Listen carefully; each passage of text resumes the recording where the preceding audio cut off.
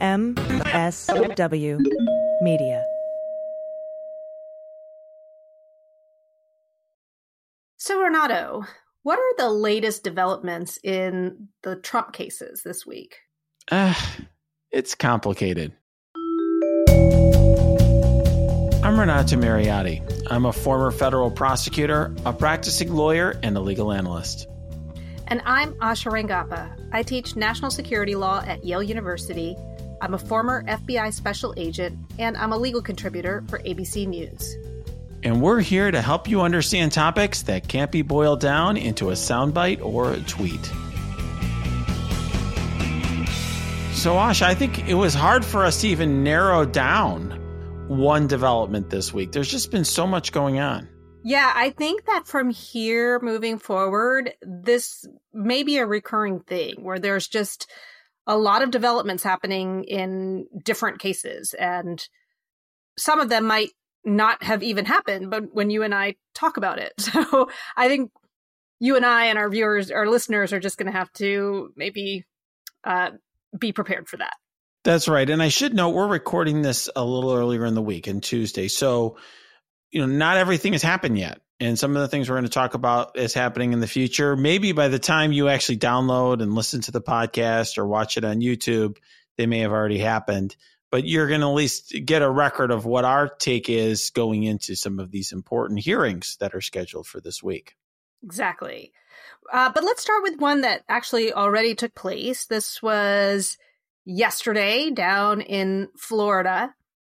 Judge Eileen Luce Cannon had a hearing under Section 6 of the Classified Information Procedures Act. And we've had Brian Greer on before to talk about SIPA, but basically this was about discovery.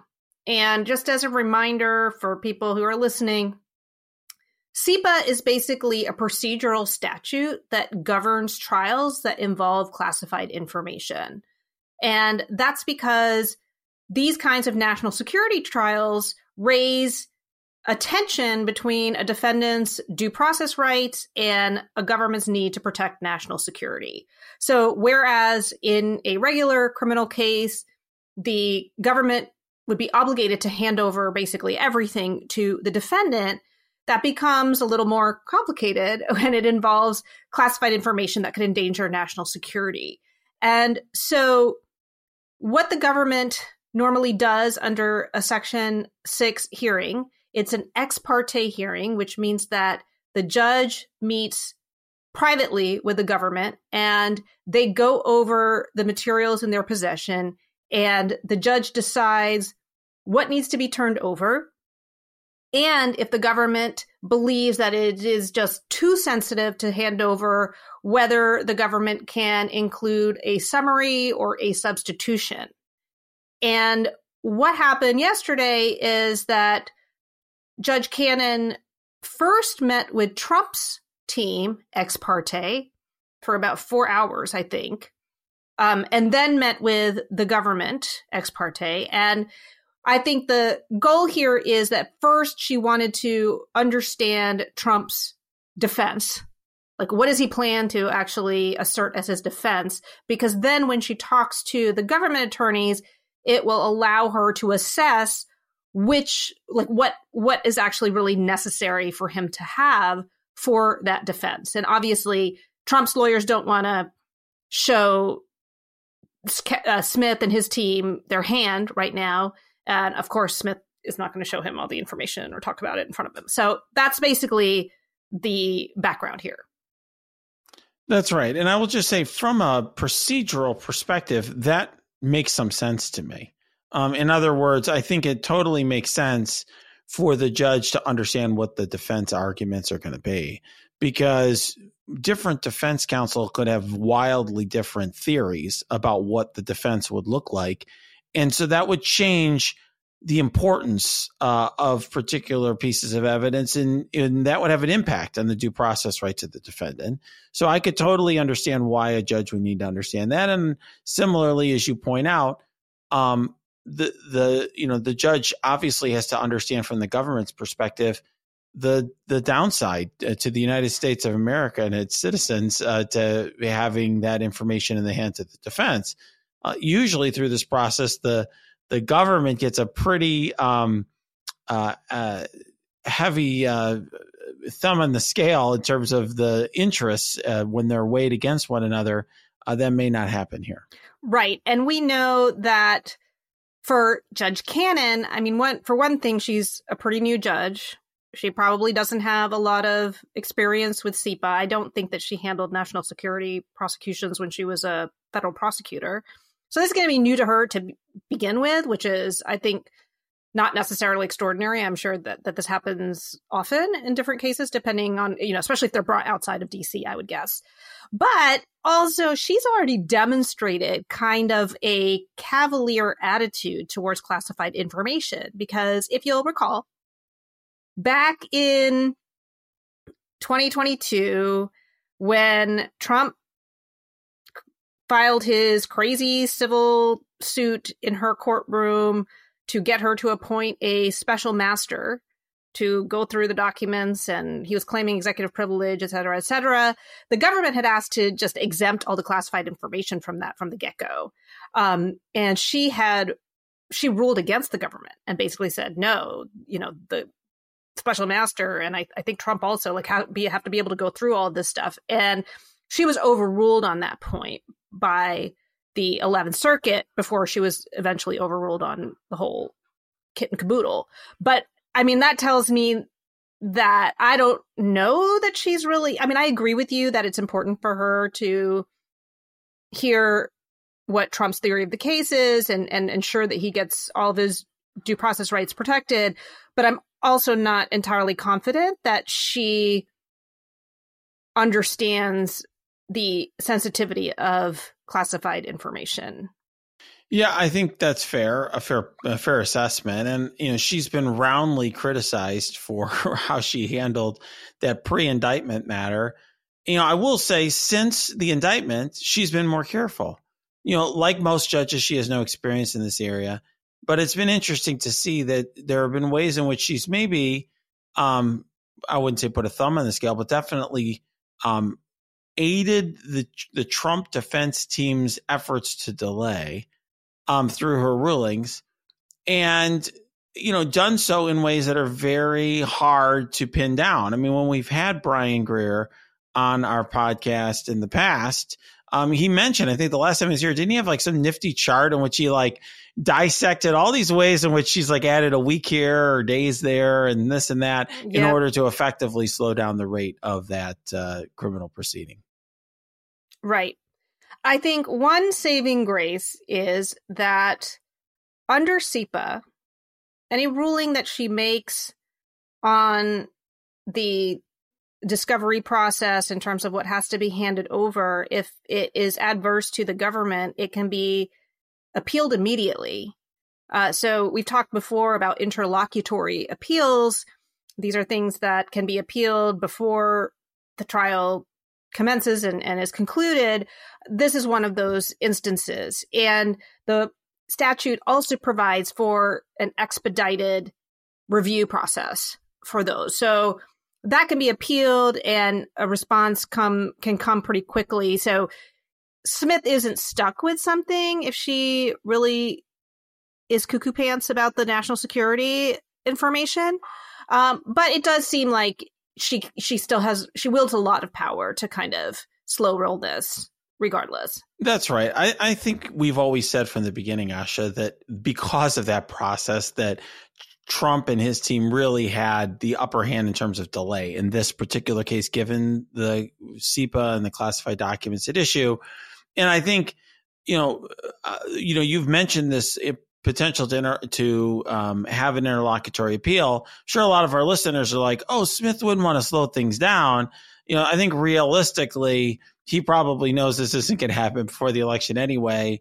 So I wouldn't be surprised if at certain points they exercise this option.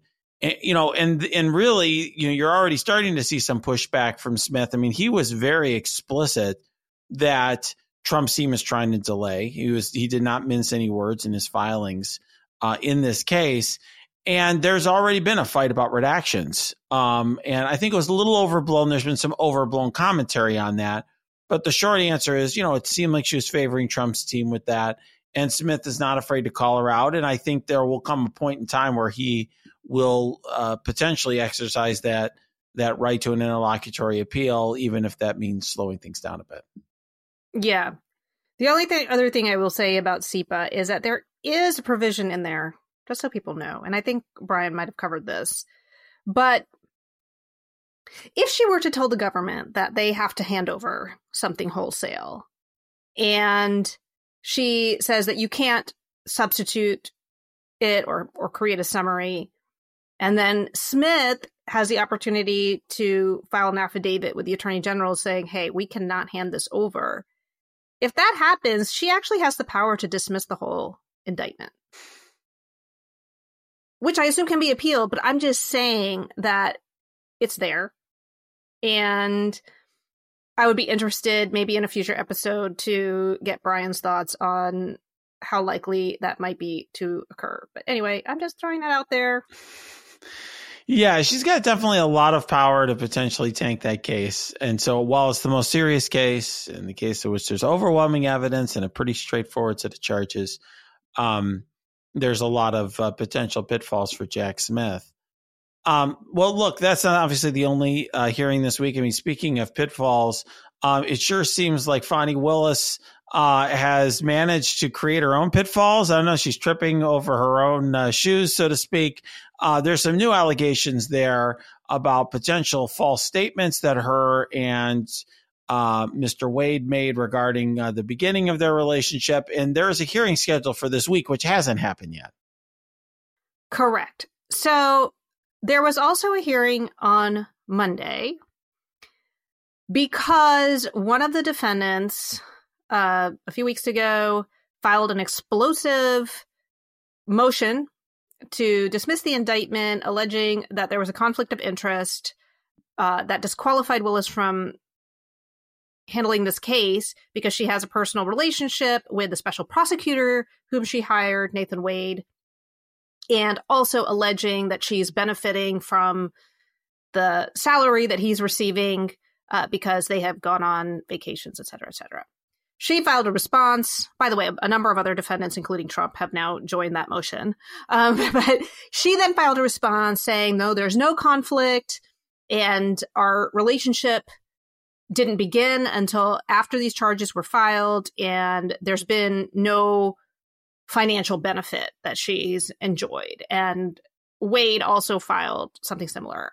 So then Michael Roman, who is the one who initially filed the motion, was like, y'all lying, and said that he issued subpoenas to Willis and Wade and a number of other people, wanting them to testify because he thinks that what they are saying is false.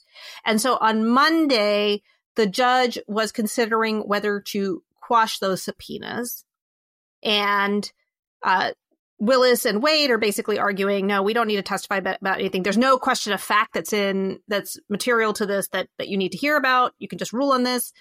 And the judge basically said, actually, no, there is some dispute right now about the facts, and he has postponed that to Thursday. And, he did make a comment in the context of all of that, in which he says that it's possible that he will determine that Fani Willis must recuse herself, which really makes the stakes very high. I think if she recused herself, there's a potential that, Governor Kemp, who's a Republican, could end up appointing someone to, step into her shoes in this case. It's not at all clear that she's just going to be able to have somebody on her team handle it. So, obviously the stakes are significant. The judge is concerned, I would say, about the allegations. And this seems, as we've discussed before, obviously a very significant unforced error by Fani Willis.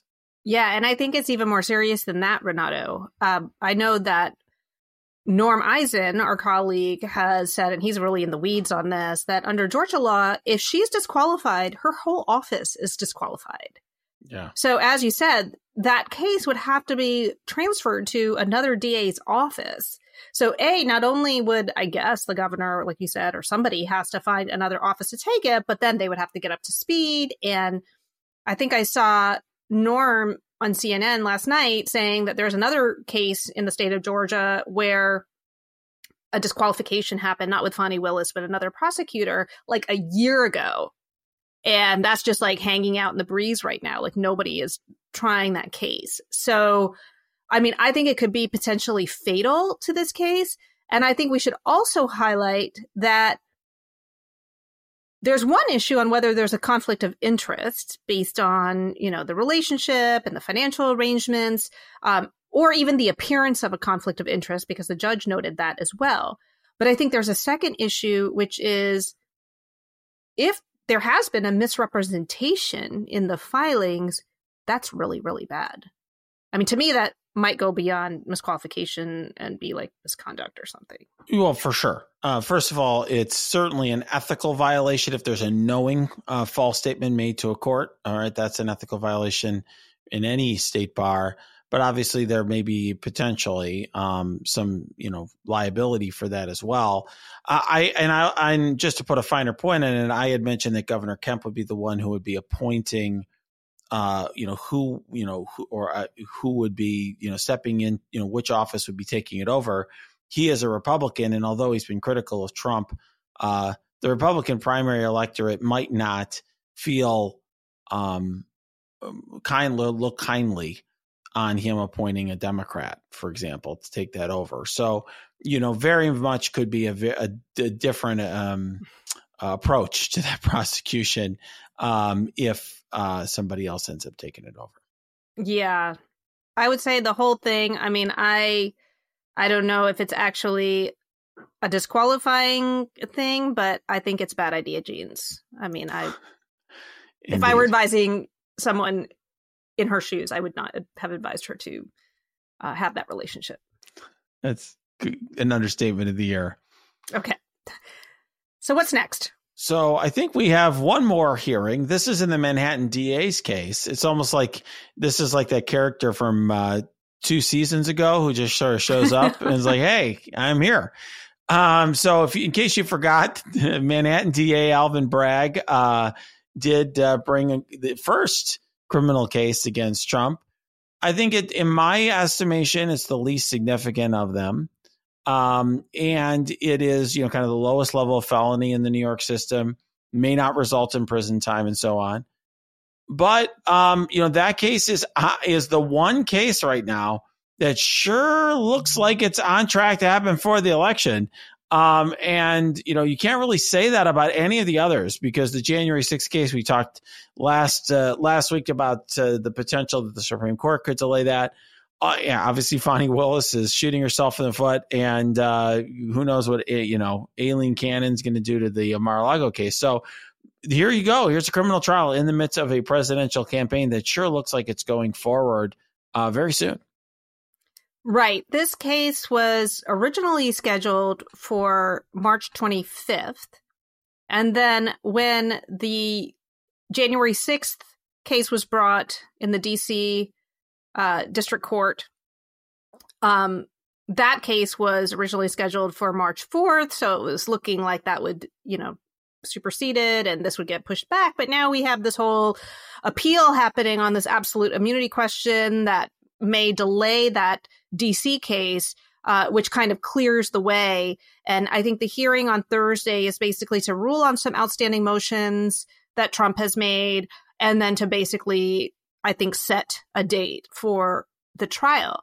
I do have a question, Renato. Whatever happened to, there were some questions about preemption, I think, like federal preemption. Did that ever, and then we never heard about it again. I don't know, because the idea being that this implicates federal election law and kind of indirectly, not in the way that it's actually been charged, but there was some talk back in season 1 that of the Trump trials show that might derail this, but I just never heard anything about that again. Yeah, it's a good question. That I don't know off the top of my head. You could tell, I'm sure all of our listeners know these are very unscripted conversations. I do know there's a bunch of motions that have been filed, and the judge is set to rule on them this week. After we record this podcast, my sense is that the DA's office seems very confident they're going to win those. We'll see what ends up happening there. They certainly have drawn a very good judge on the case. So this is the same judge who handled the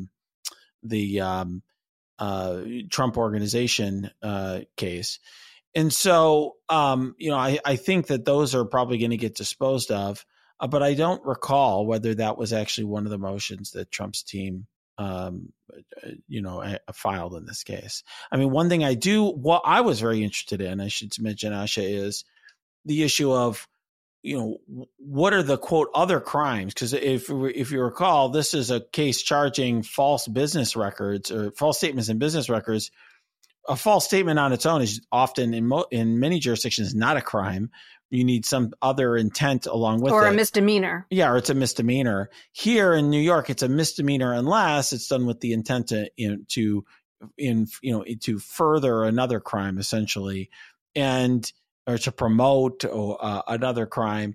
And it was unclear in the indictment what those other crimes were. And the DA's office seemed like for a period of time they were sort of like, we don't know, like we're going to keep it a mystery until trial. And then now they've kind of spelled out a number of different potential crimes that this could be in furtherance of it. It seems like they're going to be like all of the above at trial is what it appears to be from the documents. Yeah. And my guess is that they are going to make the other crime an election.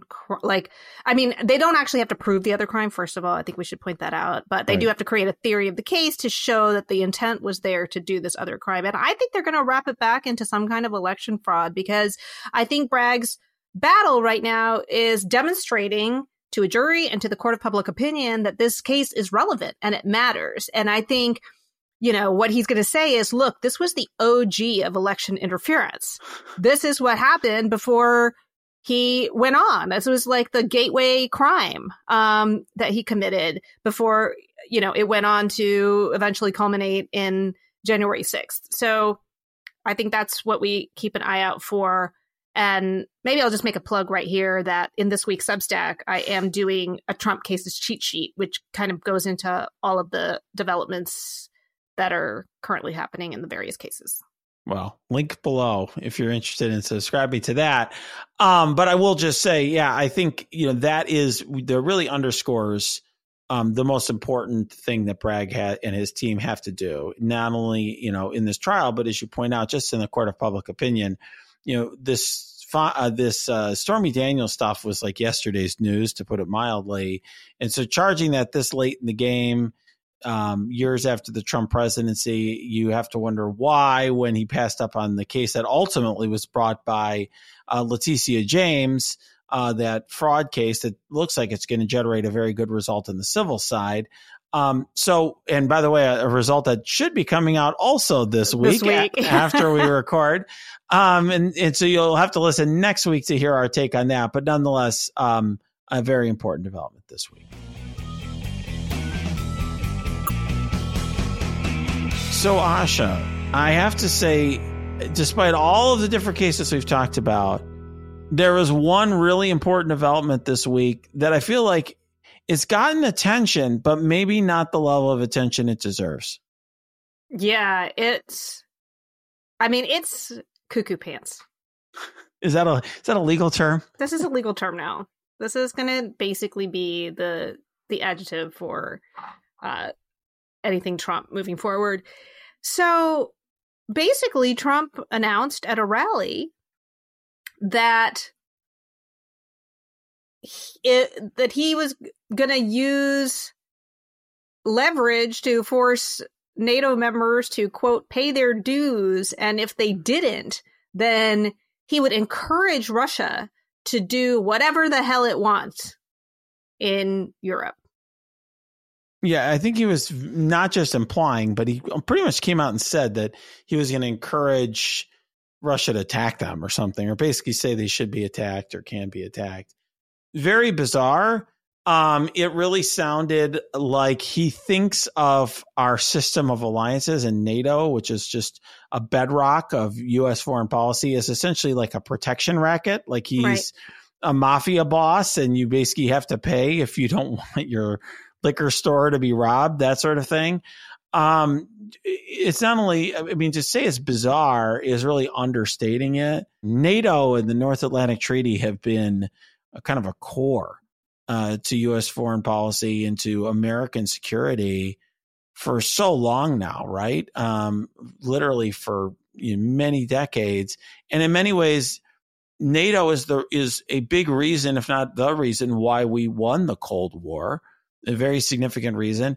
And it's one ace in the hole, our relationships that we have against Russia and against other, potential rivals in the world. And that's something that they're trying to unravel. I mean, it's no surprise that Putin wants Trump to be reelected as president.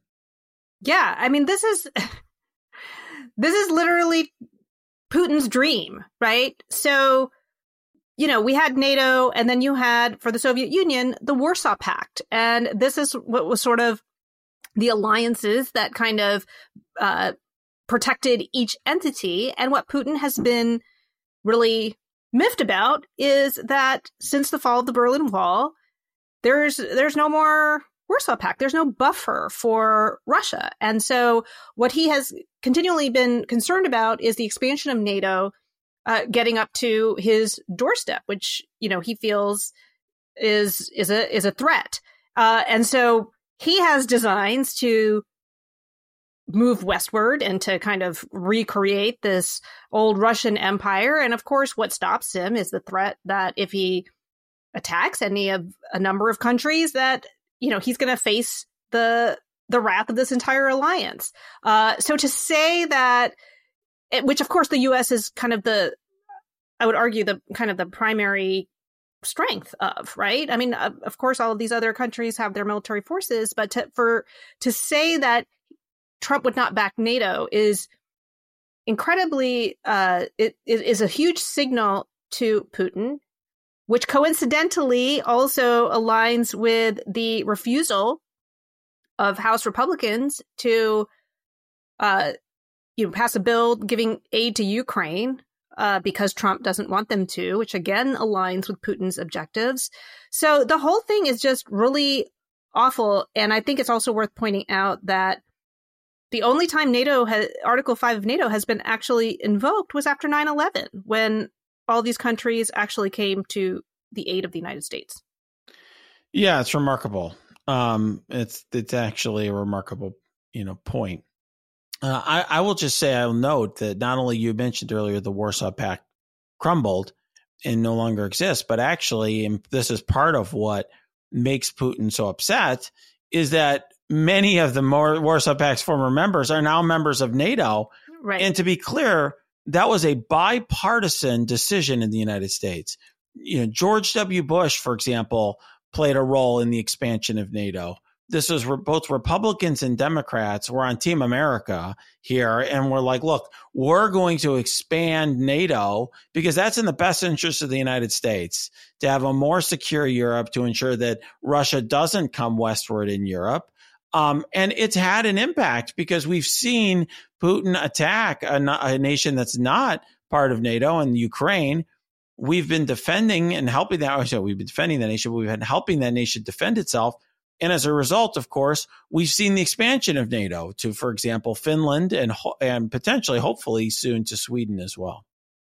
Yeah. And I've been monitoring kind of the conversation about this on Twitter and on TV. And, there's a lot of talk about a law that was passed that basically states that the president cannot unilaterally withdraw from NATO, as though that is some constraint on Trump. And I pointed out that, listen, the president has unitary command of the armed forces under Article 2. So it doesn't really matter whether we have formally withdrawn from NATO or not.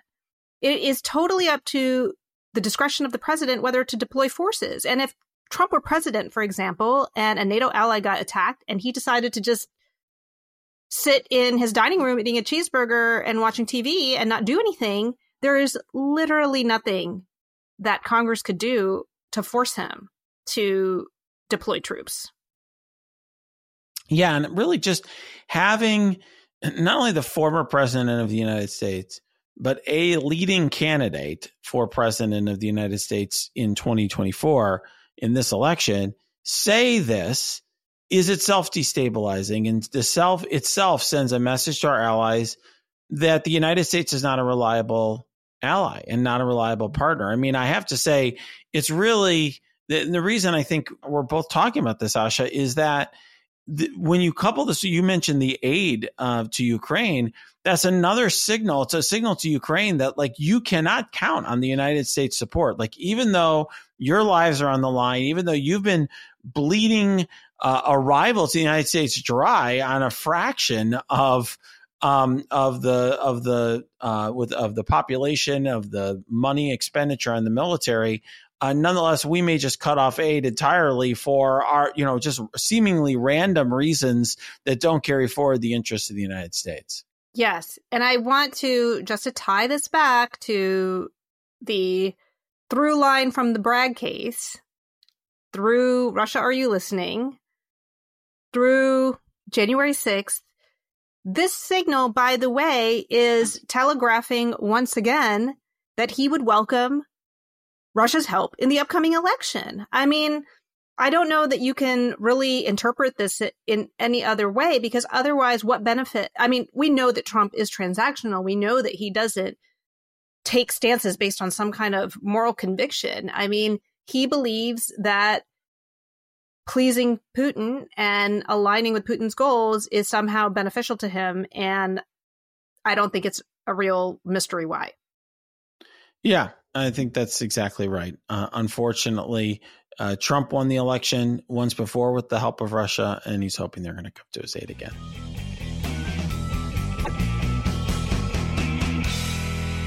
So, Asha, before we go, I don't know about you, but this weekend I spent a lot of time watching the Super Bowl. That was a really long game this time. It was a long game. I kind of had it on because I felt like, as a dutiful American, I should just have the game on. And plus, everybody else I knew was watching. I had nothing, and nobody to hang out with anyway. So I had it on, and I don't normally get into the Super Bowl, but I have to say, I kind of got sucked in at the end. It was great. I mean, this was one of the closest games that we've had. Went into overtime. It was exciting. The new overtime rules were cool. I actually think they worked really well. Like both teams had a shot at it. Wait, what's the new overtime rule? I have no idea. So it used to be actually really kind of unfair, is whoever won the coin toss often would just win the game without the other team even getting the ball, right? So like if, for example, if the new overtime rules weren't in effect, if you recall, the Niners got the ball, they drove down the field, they kicked a field goal, game over. And so now both sides get the opportunity to score. And here what happened was the 49ers had their chance. They got a field goal out of it. The Chiefs got their opportunity to have a possession, and they ended up scoring a touchdown, and that won the game. So there's a fairness to it where both teams got a shot at trying to achieve the same result. When did they make that change? Not that long ago, after there was a postseason brouhaha in a Bills game, a Buffalo Bills game. And so there was a mini scandal after the Super Bowl in which the 49ers players said that they were not aware. Some of them said they were not aware of the new rule. They weren't prepared for it. And so that's why there's a little mini explanation right around the coin toss by the referee or the umpire. So, yeah, very exciting, though. I mean, what team were you rooting for? So I wasn't really rooting for either team. I'm a Bears fan, and we have things to be excited for because we have the first pick again. So that's something. I haven't been excited about actually winning football games for a while because we suck so bad. But so I wasn't really cheering for either team. I was kind of cheering for the Chiefs throughout the game at a certain point because like all of the, there's all this like, conspiracy theory nonsense during the game, like attacking Taylor Swift. And so I thought that was so silly that it made me almost want to cheer for the Chiefs, but I didn't really care. Yeah, that was basically my reasoning. I texted my boyfriend and I was like, wait, which team is the one that makes Maga really mad? And he was like, oh, that's the Chiefs. And I was like, okay. So I was like pretty invested after that with them winning because I knew that would like make their heads explode. I don't know why they care about Taylor Swift. I don't really I haven't been following it. I don't really understand. Is it just that she wants people to vote?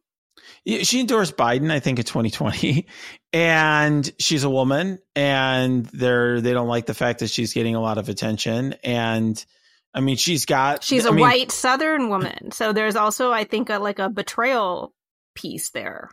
Well, there was this thing for a very short period of time where they're like, Travis Kelce's not a real man. And like, this is a guy who's like literally a football player who's won Super Bowls. And I mean, how is he not a real man? He's the guy with he's like really tall, like he's hunky guy dude with like a lot of facial hair. So he looks pretty manly to me. I don't know. He could probably beat up all the people who say that he's not a real man. And then there was also, I think, this whole element where they're like, well, she's making him worse. She's distracting him. And obviously he didn't appear distracted during the Super Bowl. It was just silly nonsense. That's so funny. Well, I mean, I listen to her music. I wouldn't call myself a Swiftie. I just, I think I'm too old school and listen to other stuff. But I do know a lot of Swifties, including people our age and, of course, younger people. And they're pretty loyal. I don't know that it's really a smart idea to antagonize them along party lines.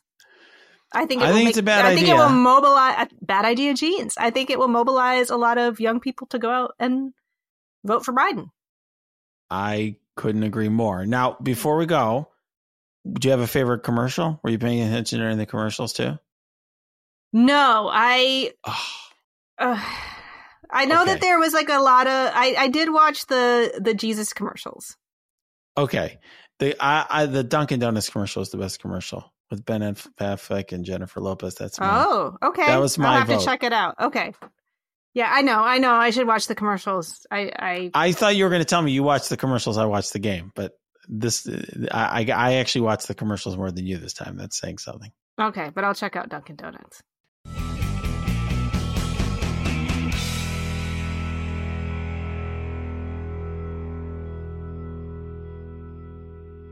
MSW Media.